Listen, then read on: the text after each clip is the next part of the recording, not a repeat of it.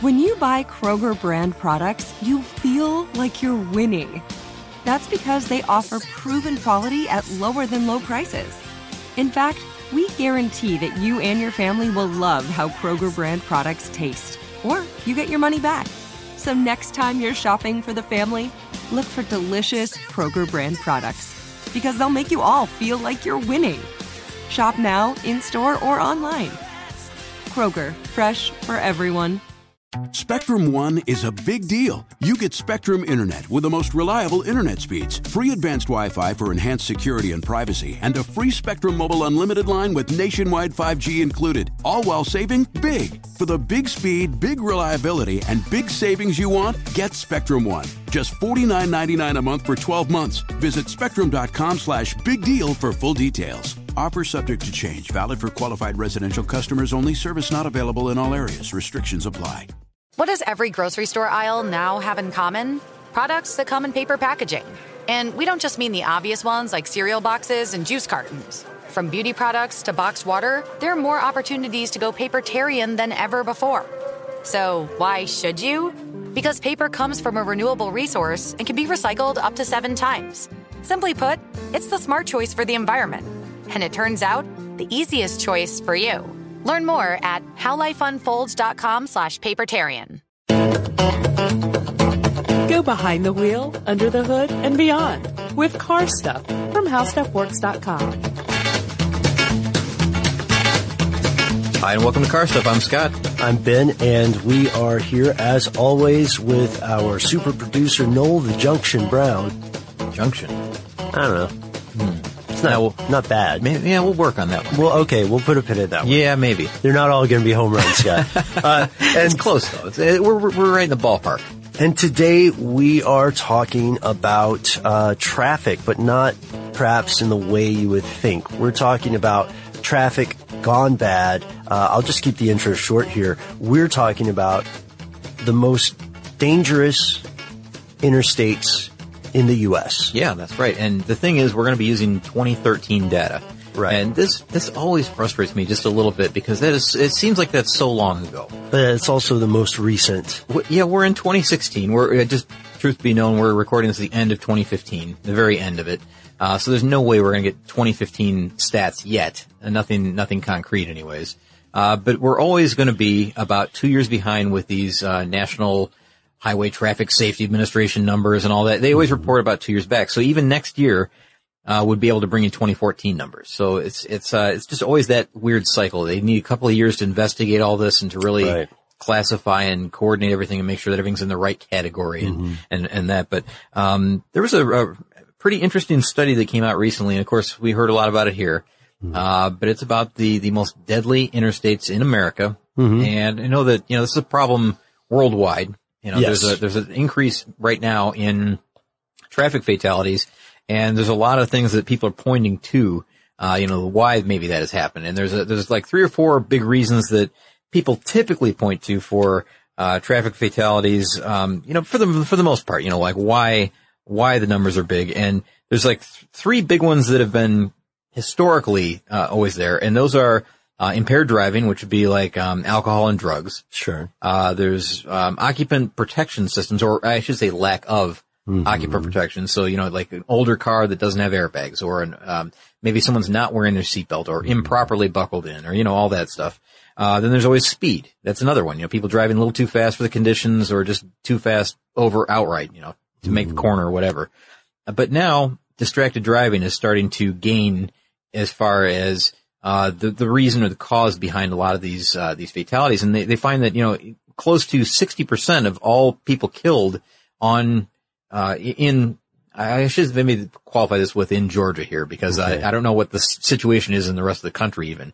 So here in Georgia, they find that around 60% of those fatalities are people that are killed in single vehicle accidents. People that are just kind of on their own, veer off the road in a ditch, hit a tree, hit a mailbox that's, the kind that's, the big concrete mailboxes or, for some reason they're being distracted. And boy, I wonder what that could be, Ben. Oh, is it this cell phone that I was playing with in front of you while we were doing this? That's right. You were distracted podcasting. Not specifically. Well, I was kind of acting. I don't blame you. I was getting a little dry there for a No. Material's a little bit boring, but we're getting to I'm it. texting bad one-liners. No, I'm kidding. Actually, I was acting a little bit because I feel so strongly about this.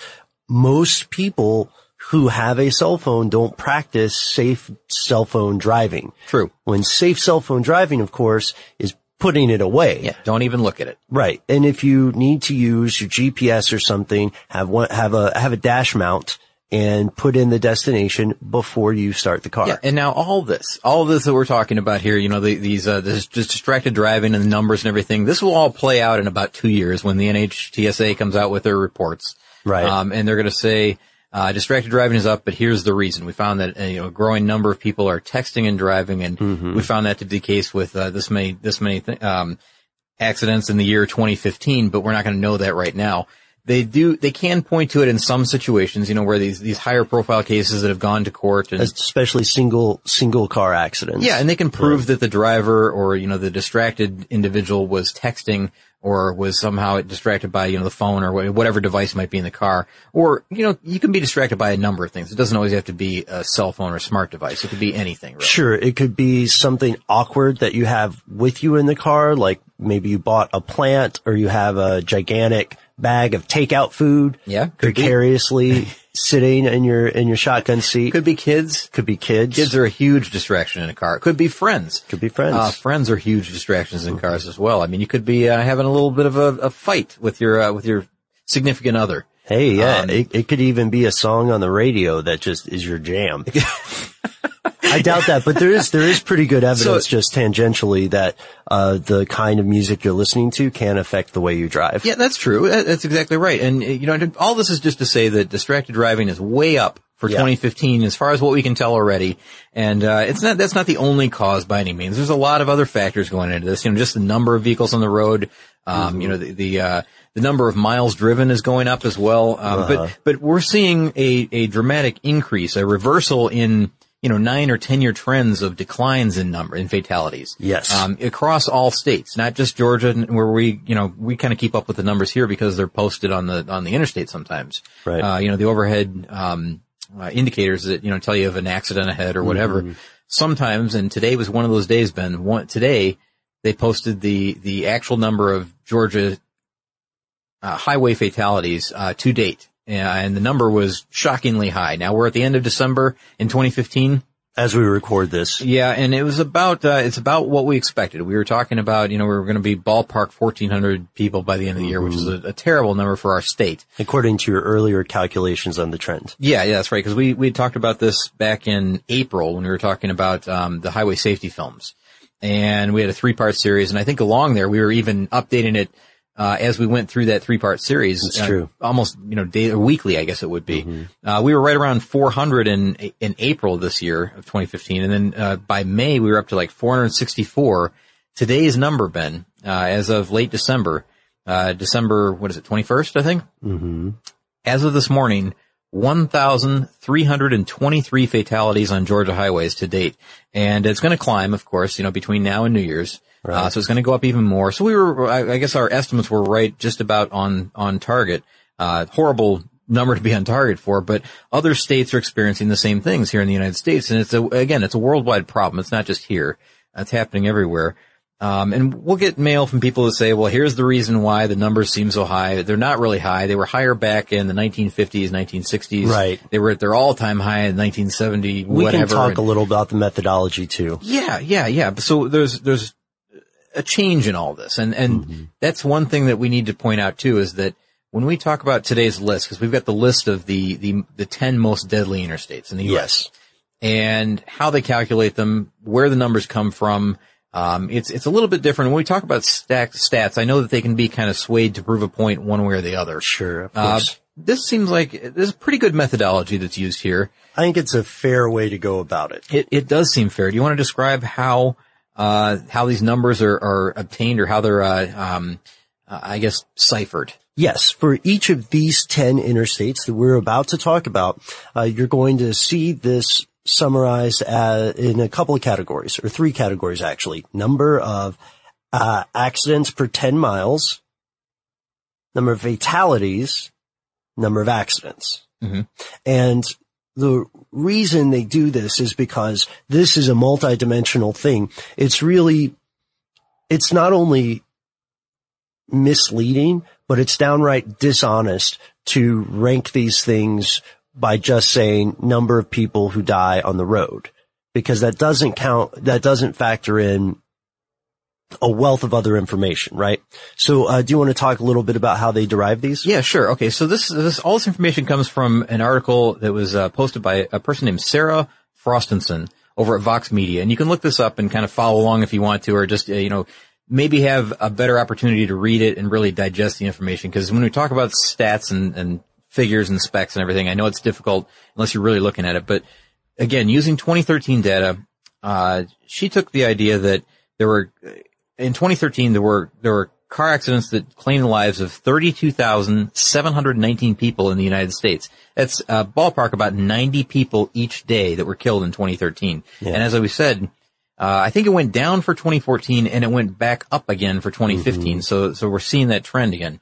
The data that she used came from the National Highway Traffic Safety Administration, as we mentioned a few times, the NHTSA. Mm-hmm. And now she found that there were certain stretches of highway, because they not only, count these and give you the stats, but they also give you a map and show you exactly where each one of these fatalities happen. Right. Yeah. And it's a map that, you would have to blow this up to an enormous size in order to be able to see every dot. So I've got just a very small image here of it, and it looks like, a web that goes across the United States. Right. On major interstates. These are, I guess that's the best way to say it. Major American interstates in 2013, that are on this map. And again, these are like 2,867 fatal accidents that happened on those major interstates. And that's 315 interstates. Yeah, that's a good point.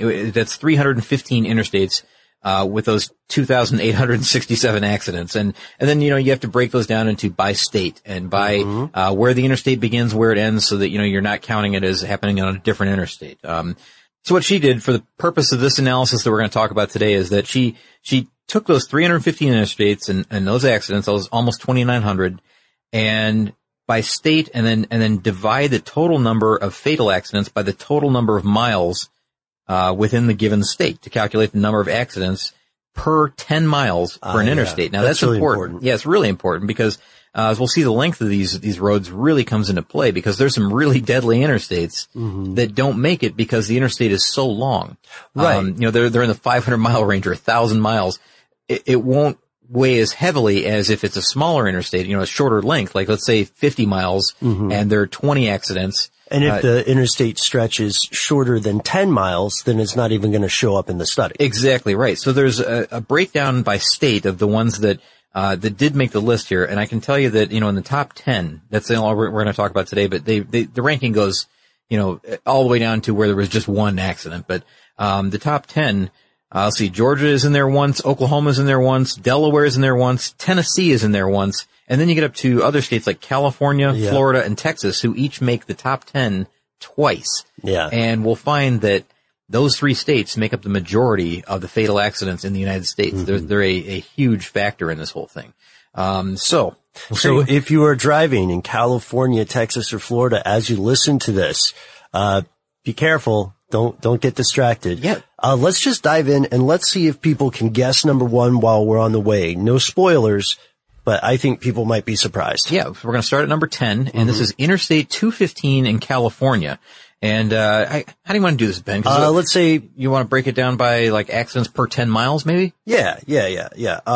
Okay, so it has a fatality rate of 2.1 accidents per 10 miles, and I-215 reported 14 accidents in 2013. Okay, now wait a second though. Just, I know we're these are all tough to figure out, but you're saying it has 14 accidents, 14 fatal accidents. That doesn't sound like a whole lot, really. I mean, when you're talking about a state the size of California, but then you find out that the road isn't very long at all. It's a short stretch of road. It's 55 miles. Yeah. And by comparison, which credit to the, journalist for pointing this out, Interstate 5 saw the most fatal accidents of any road in California. They had 72 accidents, but there's a problem, right? Yeah, the problem is that the road is long, as we just mentioned before. I-5 spans more than 1,000 miles in length. So, with 72 accidents, that's clearly a more deadly road, I guess. But when you spread it out the way that she compiled the data every 10 miles, which I think it makes sense. I've been going back and forth with this. Does it make sense? Does it not? Right. It kind of does. I mean, if you're seeing a concentrated, grouping of fatalities within this area, there's got to be there's a problem there, for some reason. And maybe later I can tell you why. At least one guy, he wrote a blog post that makes perfect sense to me why a lot of these roads are on this top 10 list, but we'll talk about that in a moment. Okay. So we're on to number 9, right? Yes. Interstate 4 in, Florida. This is interesting because it is the longest stretch on our top 10 list here. It covers, ballpark 150 miles, a little more than that. Yeah. And, it has a record of 32 accidents. Yeah, 32 accidents with 33 fatalities. Now, the thing about this one, to me, Ben, this is a terrible road. And it's in Florida, so it's one of the highest states as far as overall fatalities go. It actually ranks third as the worst state for fatalities in the United States with, get this, in 2013 they had 2,228 fatalities in Florida. It's roughly, you said 150 miles. It goes from Tampa, Florida to Daytona Beach. That's just ballpark. Right.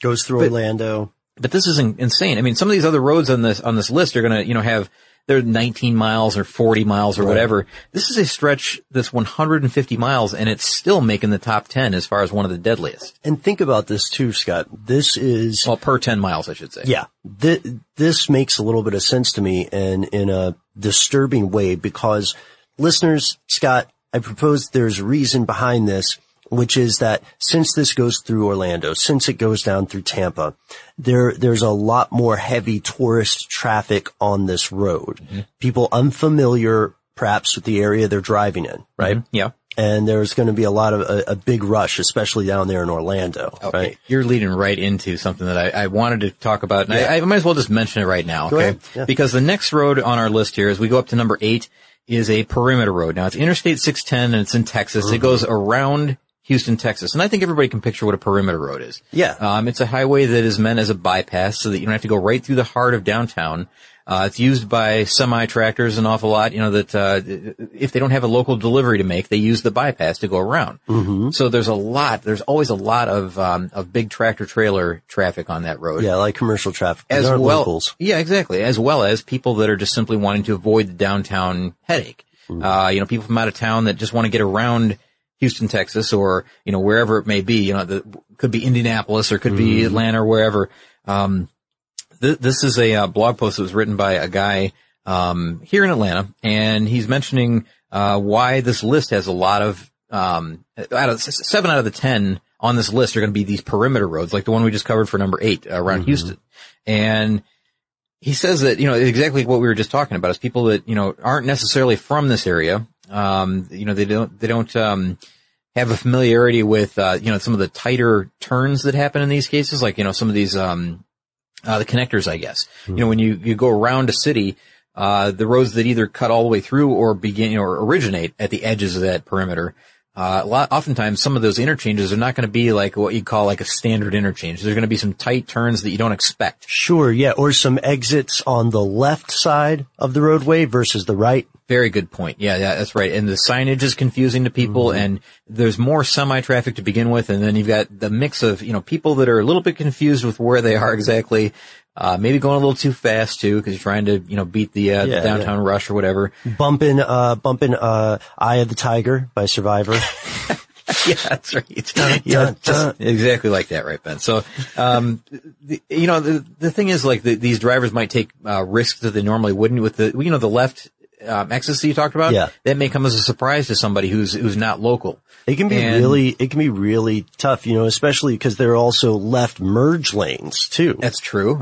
So, these perimeter roads are actually really dangerous, and, there's, every state has its own version of this and its own danger spots. And so some points on these interstates are more deadly than others. And you can tell by the dots, the agglomeration of dots. Yeah, if you look at an accident. Yeah, exactly. If you look at that map that I mentioned earlier, and you can find that in the Box, article, or you can go to the NHTSA site and look it up if you want. But,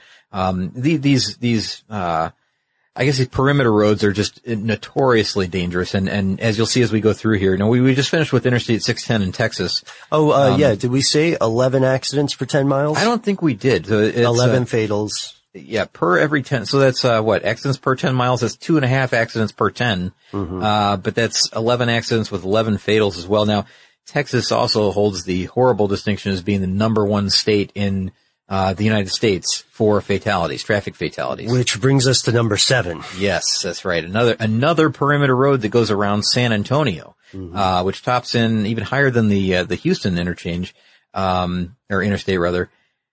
In 2013 in Texas, just to give you an idea of, how high this number is, we were pretty shocked at our, nearly 1,400 for this year. Yeah. In 2013 in Texas, and now you got to remember that they're on the increase as is every other United States state, for 2015. In 2013, they had 3,044 fatalities on Texas highways. 3,044. So that's three times the amount, or roughly 3 times. They also had the largest number of drunk driving accidents. Yeah, I found that interesting. They had almost 1,000 recorded. Almost 1,000. That's right. And 8 of the 15 fatal accidents on the I-410 that we're talking about right now, involved a drunk driver. So 8 out of the 15 were drunk driving involved. So more than half. So that's clearly a problem there. And this road is only 50 miles long. And 2.6 accidents for every 10 miles. Yeah, I know. And again, I know it's tough to grasp, what these stats exactly mean, but when you see it laid out in a chart form, as you would in this article, I encourage you to take a look at that. So let's move on to number 6. And this, we're going back to Florida. Yep. Number 3 as far as worst state fatalities. Yeah, Interstate 295 in Florida. Interstate 295 is a perimeter circling around Jacksonville. What a surprise. A perimeter, right? An unpleasant surprise, Scott, because, they have 2,228 total accidents reported in 2013. Whoa, that's a big number. And 61 miles, so it's not all that long, as these perimeter roads are, ballpark, that's about what they are typically. So you can avoid the downtown, headache, hassle. But a high number of fatalities on this road now. And I guess that leaves us at number 5. And number 5 is Interstate 240 in Tennessee. Now this is what do you know? It's another perimeter that goes around Memphis, Tennessee. And this one, let's see. What can we say about Tennessee? Tennessee is the 9th worst state for fatalities with 911 for 2013. The road's not that long. It's about 19.27 miles long, so not even 20 miles. And that's probably why this one hits this list. Yeah, because it also saw so I-40 is the most fatal or deadliest road in Tennessee, but your likelihood of experiencing fatality is much lower, considering the distance, since I-40 is just very, very long. So again, it's a deadlier but longer road. So I-40, again, it's all the methodology with how they determine this, and that's that accidents per 10 miles thing. But again, Interstate 240 in Tennessee, that makes the list at number 5. And moving on to number 4. This is a surprising one, and this, I think, shows how the methodology is working. It shows it in action. Number 4, you didn't see this coming, guys. Oh, no, you definitely didn't. This is Interstate 495 in Delaware. Now, Delaware, come on, that's a small state, very small. Yep. And it actually ranks 45th as far as the worst state for fatalities. And it only comes in with, and I say only, that's still a big number, 94 fatalities. For 2013 rather. Yeah. It's only a 15-mile stretch of road, but, according to this list, pretty deadly. So yeah, that's where we can see these factors in play, because it's over 10 miles, but not by much.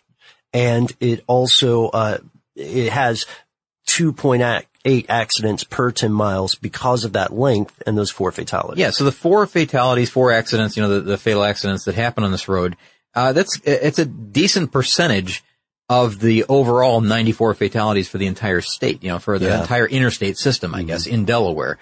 That's why it made the list. But have you ever driven in Delaware, Scott? If I have, it's just going through it. It wasn't really, haven't spent much time. Yeah, it wasn't a destination for me. How about you? I drove through there, I want to say years ago, but it was the same thing. I was road tripping. Just an East Coast thing, and, just happened to pass through Delaware, the corner of it or something? I'm always at that point. If I'm taking a road trip, I haven't been to all 50 states yet. So if I'm in any place where there's a confluence of states and I can find a way that just takes me a few hours to get to more than one, then I'll take the circuitous route. So like the Four Corners theory that, you go there because that's like, killing 4 birds with one stone. Right. And, people say that doesn't really count because you didn't spend time in the state, to which I reply, technically I did.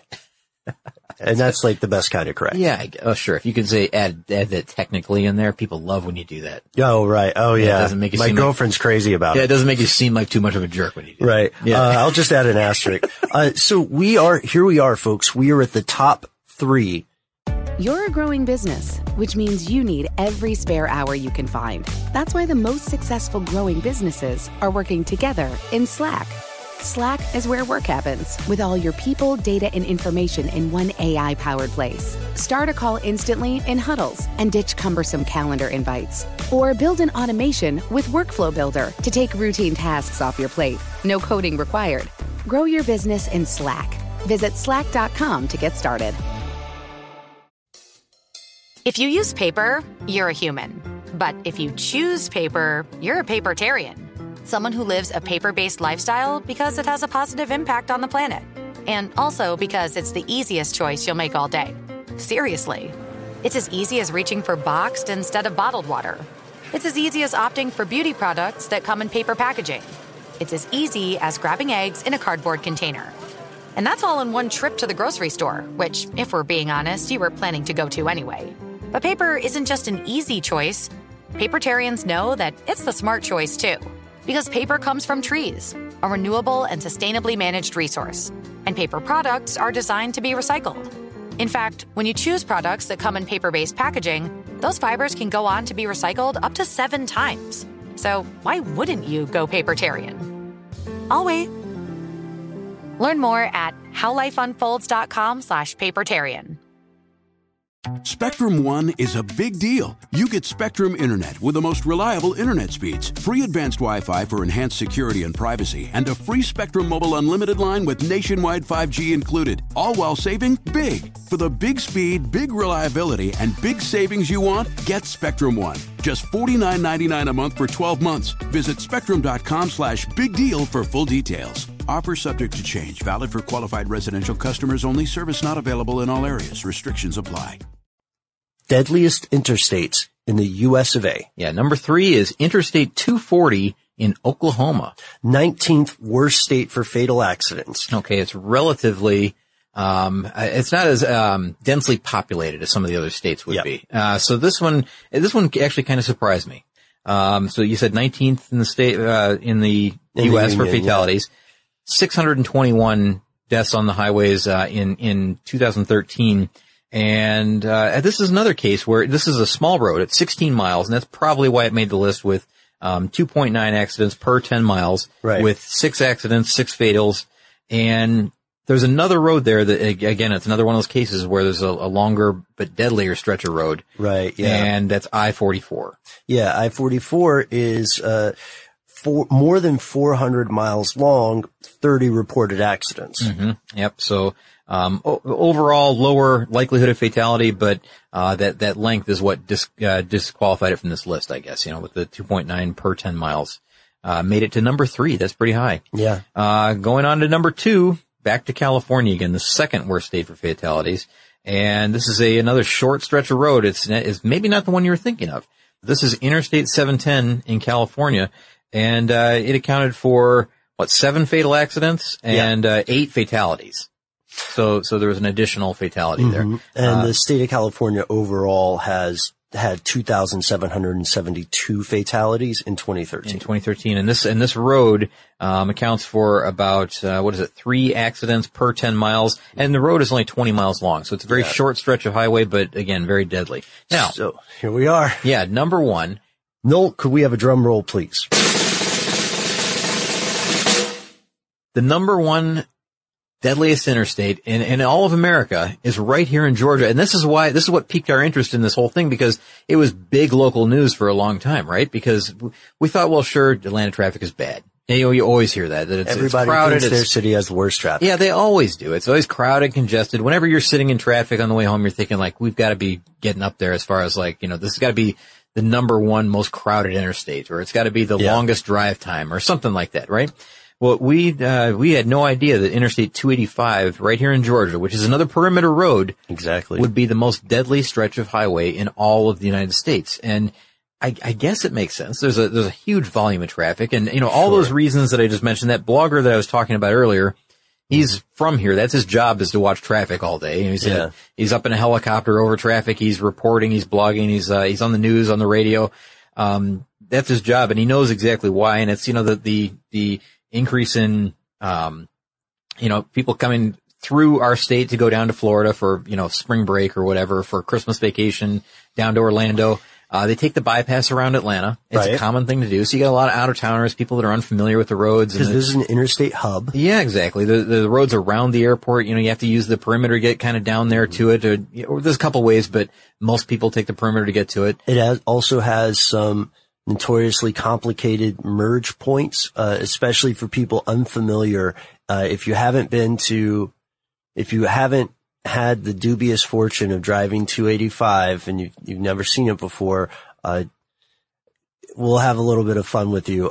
Google Spaghetti Junction and just check out the images. Yeah, well, you can tell just by the name, Spaghetti Junction. and that's good point. And that's on the north side of the perimeter. On the south side, this blogger, Doug Turnbull, he points to two other interchanges that are, one's down by, or they're right near the airport, both of them are. Right. I was looking at them because I'm not too familiar with that area. I mean, I've occasioned, to drive around there, but never really had to use those interchanges. Mm-hmm. So I went on to Google Maps or Google Earth or whatever it was, and I looked at a satellite photo of that interchange area. There's a lot of turns that are complicated. I mean, it's not an easy intersection to get through, and very sharp turns. I'm sure they have low speed limits and everything, but people just aren't paying attention to that when they're exiting the highway at 80 miles an hour or whatever they're doing. Yeah. So there's a good reason that this road lands on the on this list, but I didn't expect it to be number one. It's 75 miles long, which is it's pretty long. Right. So if you were to drive it all the way around at 75 miles, 26 fatal accidents. Yeah, 26 fatal accidents, and that's that's just the number of accidents. There's 29 fatalities. Right. Now we're the 7th worst state for fatalities here in 2013 at 1,085, and we already know that number's increased this year. Yep. Up to about 1,400. But man, what a shock to find ourselves right at the top of this bad list. Mm-hmm. I know that people sometimes will, you're almost startled by it when you realize, like, well, geez, that they do these lists locally too. They say, like, in the state, here's the worst intersection. The most number of accidents happened here, and there were 4 fatal accidents or something like that. And then you realize, like, well, I have to go through there twice every day, going to work and from work. Right. It's always an eye-opener when something that is local or something that you travel all the time appears on a bad list like this. You're a growing business, which means you need every spare hour you can find. That's why the most successful growing businesses are working together in Slack. Slack is where work happens, with all your people, data, and information in one AI-powered place. Start a call instantly in huddles and ditch cumbersome calendar invites. Or build an automation with Workflow Builder to take routine tasks off your plate. No coding required. Grow your business in Slack. Visit slack.com to get started. If you use paper, you're a human. But if you choose paper, you're a papertarian. Someone who lives a paper-based lifestyle because it has a positive impact on the planet. And also because it's the easiest choice you'll make all day. Seriously. It's as easy as reaching for boxed instead of bottled water. It's as easy as opting for beauty products that come in paper packaging. It's as easy as grabbing eggs in a cardboard container. And that's all in one trip to the grocery store, which, if we're being honest, you were planning to go to anyway. But paper isn't just an easy choice. Papertarians know that it's the smart choice, too. Because paper comes from trees, a renewable and sustainably managed resource. And paper products are designed to be recycled. In fact, when you choose products that come in paper-based packaging, those fibers can go on to be recycled up to 7 times. So why wouldn't you go papertarian? I'll wait. Learn more at howlifeunfolds.com/papertarian. Spectrum One is a big deal. You get Spectrum Internet with the most reliable internet speeds, free advanced Wi-Fi for enhanced security and privacy, and a free Spectrum Mobile Unlimited line with nationwide 5G included, all while saving big. For the big speed, big reliability, and big savings you want, get Spectrum One. Just $49.99 a month for 12 months. Visit spectrum.com/big deal for full details. Offer subject to change. Valid for qualified residential customers only. Service not available in all areas. Restrictions apply. Yeah, it's strange, but I can believe parts of it in retrospect. However, if someone were to ask me before checking out this data, what do you think some of the most deadly roads are, then I would say that the Beltway would have been one of my nominations out there in DC, because every time I've traveled there, it's been hellishly crowded and people are visibly angry, and it brings out the worst in people. I had the misfortune to drive a friend's car in downtown DC one time, and it's just, I've driven in New York before. I've driven in San Francisco, Los Angeles. I've driven in these places where, there's supposed to be notoriously tough traffic or whatever. And that can be true in just the volume of people. But something about DC, man, driving in DC was worse than driving in downtown Boston, like Big Dig days. Ben, I'm actually glad you mentioned Boston, because to me, I made the mistake of stopping in Boston one evening when it was rush hour. Whoops. And trying to go to a restaurant there for dinner. I'm glad you made it here on time. It was awful. It was terrible. I mean, I know how crowded it gets here in Atlanta, but this was really, really frustrating. I've been talking like cars inches from every other edge of my car, every edge of my vehicle, front, back, side. It was all over the place. Narrow roads. Very difficult to get around downtown Boston at rush hour. So I know your pain there, but for you to say that DC was worse than that really says something. DC was way worse. I think it's probably because DC has such a large migratory population. People live in different states and commute inside. The actual population of DC is much, much lower than the working number of people. Yeah, so there's a lot of people coming in and out of that city all the time. I mean, and rush hour isn't really an hour, as we know here in Atlanta. It extends for multiple hours. I mean, it probably starts at 6 a.m. and it doesn't end until about noon or so, maybe later. Yeah, I should probably get in my car, actually. Maybe even later. It really does seem like rush hour now is about 4.5 hours on either side. Like, the morning rush and then the evening rush. You can't even call it rush hour. It's just morning rush, evening rush. And to be honest with you, maybe this is a little bit too much inside baseball, but to be honest with you, Scott, it's probably good for our business. It probably is. That's right. Yeah, you got more time to listen. You got a lot of time in traffic to listen, and I know that a lot of people do say that, I've got an hour and a half commute, and I spend the time listening to podcasts. So, hopefully you'll appreciate this one then when you're driving along, and hopefully you're being safe about it too. So let's read out one thing from Twitter before we end. Yeah, sure. Okay, so Ryan wrote in with a couple questions for us on Twitter and said, have you done podcasts on emergency vehicles and or fire trucks lately? I swear I'm not a 6-year-old kid. We did do a fire truck podcast way back in the day, right? It was a long time ago. That might even have been a High Speed Stuff episode. Yeah, and I think we did one on ambulances. Yeah, we did, and we've done like Jaws of Life and that type of system. We did racing support vehicles, which covered a lot of emergency vehicles. That's true as well. We've done some police cars? Arctic vehicles. I don't think we've done police cars yet. Oh, we talked about it. I know talked about it because we wanted to do a ride along. Well, we also wanted to talk about the Carbon Motors version, the one that ended up being vaporware. Oh, yeah. But wrote a great idea, and you still see that kind of bantered about a little bit. They still talk about it. Yeah, but I still think it's just an idea. I don't know how far it'll go. Yeah. And could you mention what that is so everybody knows? Well, they may have given it up by now. I'm not sure exactly where it stands, but the idea was that it would be a from scratch built, purpose built police car. Yeah. And that's never been the case before. They usually take a Crown Vic and they create a police car out of it, or they take a Ford Taurus or whatever it is, and they make it into a police car. But this would be from the ground up designed as a police car. Very a specialty vehicle. Yeah. But that's all they would do, and they would make it really well. And it had a lot of stuff stacked against it, though, to start with, because you would have the only way you could really, for a police department, the only way to get the funding to buy something like that, which, let's be honest, would be much more expensive, would be for federal assistance. and I don't know how you would go about getting it. That's true. And, the thing is, though, I think that what they were promising, of course, they're promising, some fantastic features that, police have wanted for a long, long time that they just simply can't get in a vehicle, or it's not, maybe that they couldn't get it. It's just that it wasn't exactly the way that they wanted it to be, or the vehicle wasn't laid out the way they wanted it to be exactly. Right. But for them to shop this around to all these places and say, like, we can promise you this, but it's still a long way off. We need a lot of funding in order to start this company. So it's kind of like the Elio Motors type thing.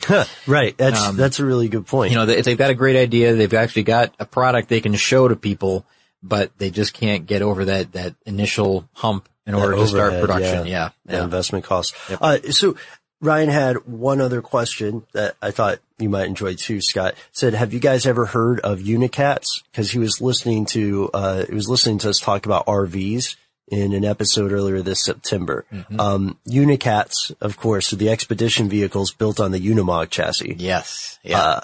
I love them. Yeah. I want one. They're pretty cool. And, we've talked about some of those crazy Nordic adventure, vehicles, the ones that go to the North Pole or go to the South Pole. Yeah. With enormous tires, and they've got usually like a train of cars that they pull behind it, and, all the survival equipment. And it was a fun one to do. We recorded one, it seems like it was years ago now at this point, right? But we haven't talked specifically about Unicats. We did talk about Unimogs. We did. We have a Unimog show. But I don't even know if we mentioned Unicats in that Unimog podcast. I don't know if we did either. So, Ryan, thank you for the recommendation. And listeners, if you have, like I do, an interest in living in a mobile vehicle, although I know various people have rightly warned me that the idea might be more attractive than the practice. I get it. Check out the Unicat, because as I was looking back through this again, these are fairly rugged expedition vehicles, but also have some surprising luxury. It's a studio apartment on wheels that can go into the desert. Very capable. It's very capable and pretty customizable too. So check it out. Let us know what you would put in your Unicat. Ben, I'm laughing because I watched it's a funny movie, but not for everybody. There was I think it was called, this is an example of somebody living in their car. It was called Trailer Park Boys. And, it's R for a good reason. Yeah, I know. I'm aware of Trailer Park Boys. Oh, you are? Julian, okay. Right? Always has that glass of Jack and Coke. He always has a mixed drink in his hand. And, what was the main character's name? Dennis, I think it was, and Bubbles. Bubbles was my favorite. Okay, yeah. Anyways, if you haven't seen that, but, that's a good example of somebody living in their car. It doesn't really end up too well for, most people when they start living in a vehicle. I mean, they make a go of it for a while, but I think they eventually have to find other places. Yeah, usually it's a matter of necessity rather than some kind of adventure. No, don't get us wrong. There are a couple people who hit the open highway not because they have to. They just want to live that sort of lifestyle, but it's definitely a very, very different lifestyle full of challenges. We did an episode actually years and years back. Do you remember about how to live in your car? Yeah, and we're talking about in your car, not in an RV. Right. There's a big difference. There's a huge difference. Yeah. It's possible, but not for very long. You can't sustain that kind of life for very long. I don't know, man. Now, like, as I went back through the pictures of Unicat, I have this, I should also say Max Mad Fury Road was playing for like the 18th time at my house while I was looking at this. And I was thinking, like, yeah, what kind of tire reinforcements would I need to fend off bandits? Like, obviously there has to be some plating, and it's time to really think about what kind of stuff should be in this. And then I thought, oh wait, Ben, you're planning for to live in a fictional world. Yeah, you're talking about post-apocalyptic US, not current day. Right. Yeah. It was like, let's pump your brakes, buddy. Let's start thinking about the real world for a second. But check them out. They're fantastic cars. And thanks so much, you guys, for listening to our episode today, as well as all of our other episodes. I know that we have kept this a little bit lighthearted for such a somber subject. However, make no mistake about it. Ultimately, we as drivers we can only control our own vehicles, but we are also responsible for everyone else on the road in terms of liability. And no matter how much of a hurry we get in, I am super guilty of this. No matter how much of a hurry we can get in, it's not worth it. It's not worth it to, Scott smirking because we both have crazy road rage. It's not worth it to pick a fight on the road where someone ends up dead. But it's very difficult not to do that. But you got to use restraint. Restraint is like Mark Twain. Restraint in a car for me is like what Mark Twain said about classic books. Everybody loves it. No one reads it. Practices. I gotta say, you say that we both have terrible road rage or whatever, but man, I'm in my car like sometimes 3 or 4 hours a day commuting. So it's tough to maintain cool that whole time. Mm-hmm. I really try. I set out with best intention. And I'm not screaming at other people. I'm not throwing things. I'm not, waving a gun around or anything crazy like that. But, I see just about everything out there on the road too. I mean, other people mad at other people. Yeah. And, it's really unpleasant. It's getting very, very unpleasant. Can I tell you guys something? Like, this is a weird one. I used to be very, very bad. I used to have issues.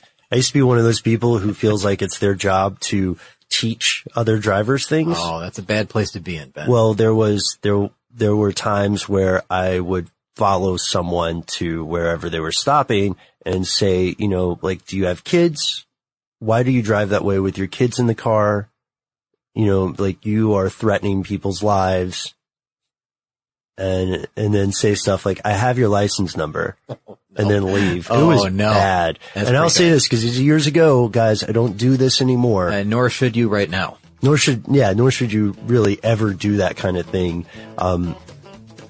Still, I totally get it with road rage. I'd like to hear some people's road rage stories. If you can tell us, if you are breaking a law in the course of this story, maybe keep it a secret. And if you don't want it read on air, tell us that too, because I'm sure we'll get some interesting tales of road rage here. But just don't incriminate yourself. Whatever you're going to confess to, Yeah, is there like how there's client attorney privilege and priests have a similar thing? Is there something like that with podcasting? Yeah, if we could read it out loud and change your name, tell us that. Yeah, right. And we'll keep the details vague. All right, guys, you know the drill. You can find us on Facebook and Twitter. That's a way for you to see these fantastic things that Scott is posting all the time that may not make it to the air because a lot of them are badass pictures of cars. It doesn't translate well to audio. And you never know when your tweet or your post will make it onto our show. Our best ideas come from listeners. If you want to hear more of our podcast, check out carstuffshow.com. And if you want to tell us what topic we should be covering next, we'd love to hear your opinion. You can email us directly at carstuff@howstuffworks.com. For more on this and thousands of other topics, visit howstuffworks.com. Let us know what you think. Send an email to podcast@howstuffworks.com.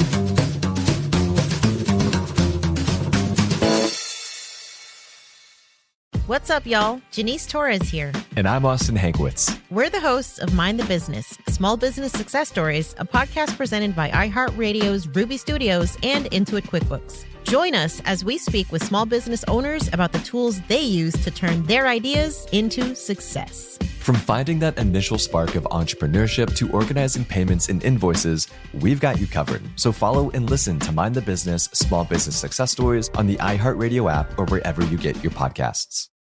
So, should we go electric? I think we should go electrified with Toyota. Electrified? Electrified means options. Yes, we could go all electric with the Toyota BZ4X, but then there are hybrids like Grand Highlander, or we could do something in between like a RAV4 plug-in hybrid. So, Toyota is electrified diversified? Yup, and with more options for reducing carbon emissions, the closer we all get to Toyota's Beyond Zero vision for the future. Exactly how much coffee have you had this morning? Learn more about our Beyond Zero vision for the future at toyota.com/Beyond Zero. Without the ones like you, who work tirelessly to keep things running, everything would suddenly stop. Hospitals, factories, schools, and power plants, they all depend on you. No matter the weather, emergency, or time of day, you're the ones who get it done. At Grainger, we're here for you with professional-grade industrial supplies. Count on real-time product availability and fast delivery. Call, click Grainger.com, or just stop by. Grainger, for the ones who get it done.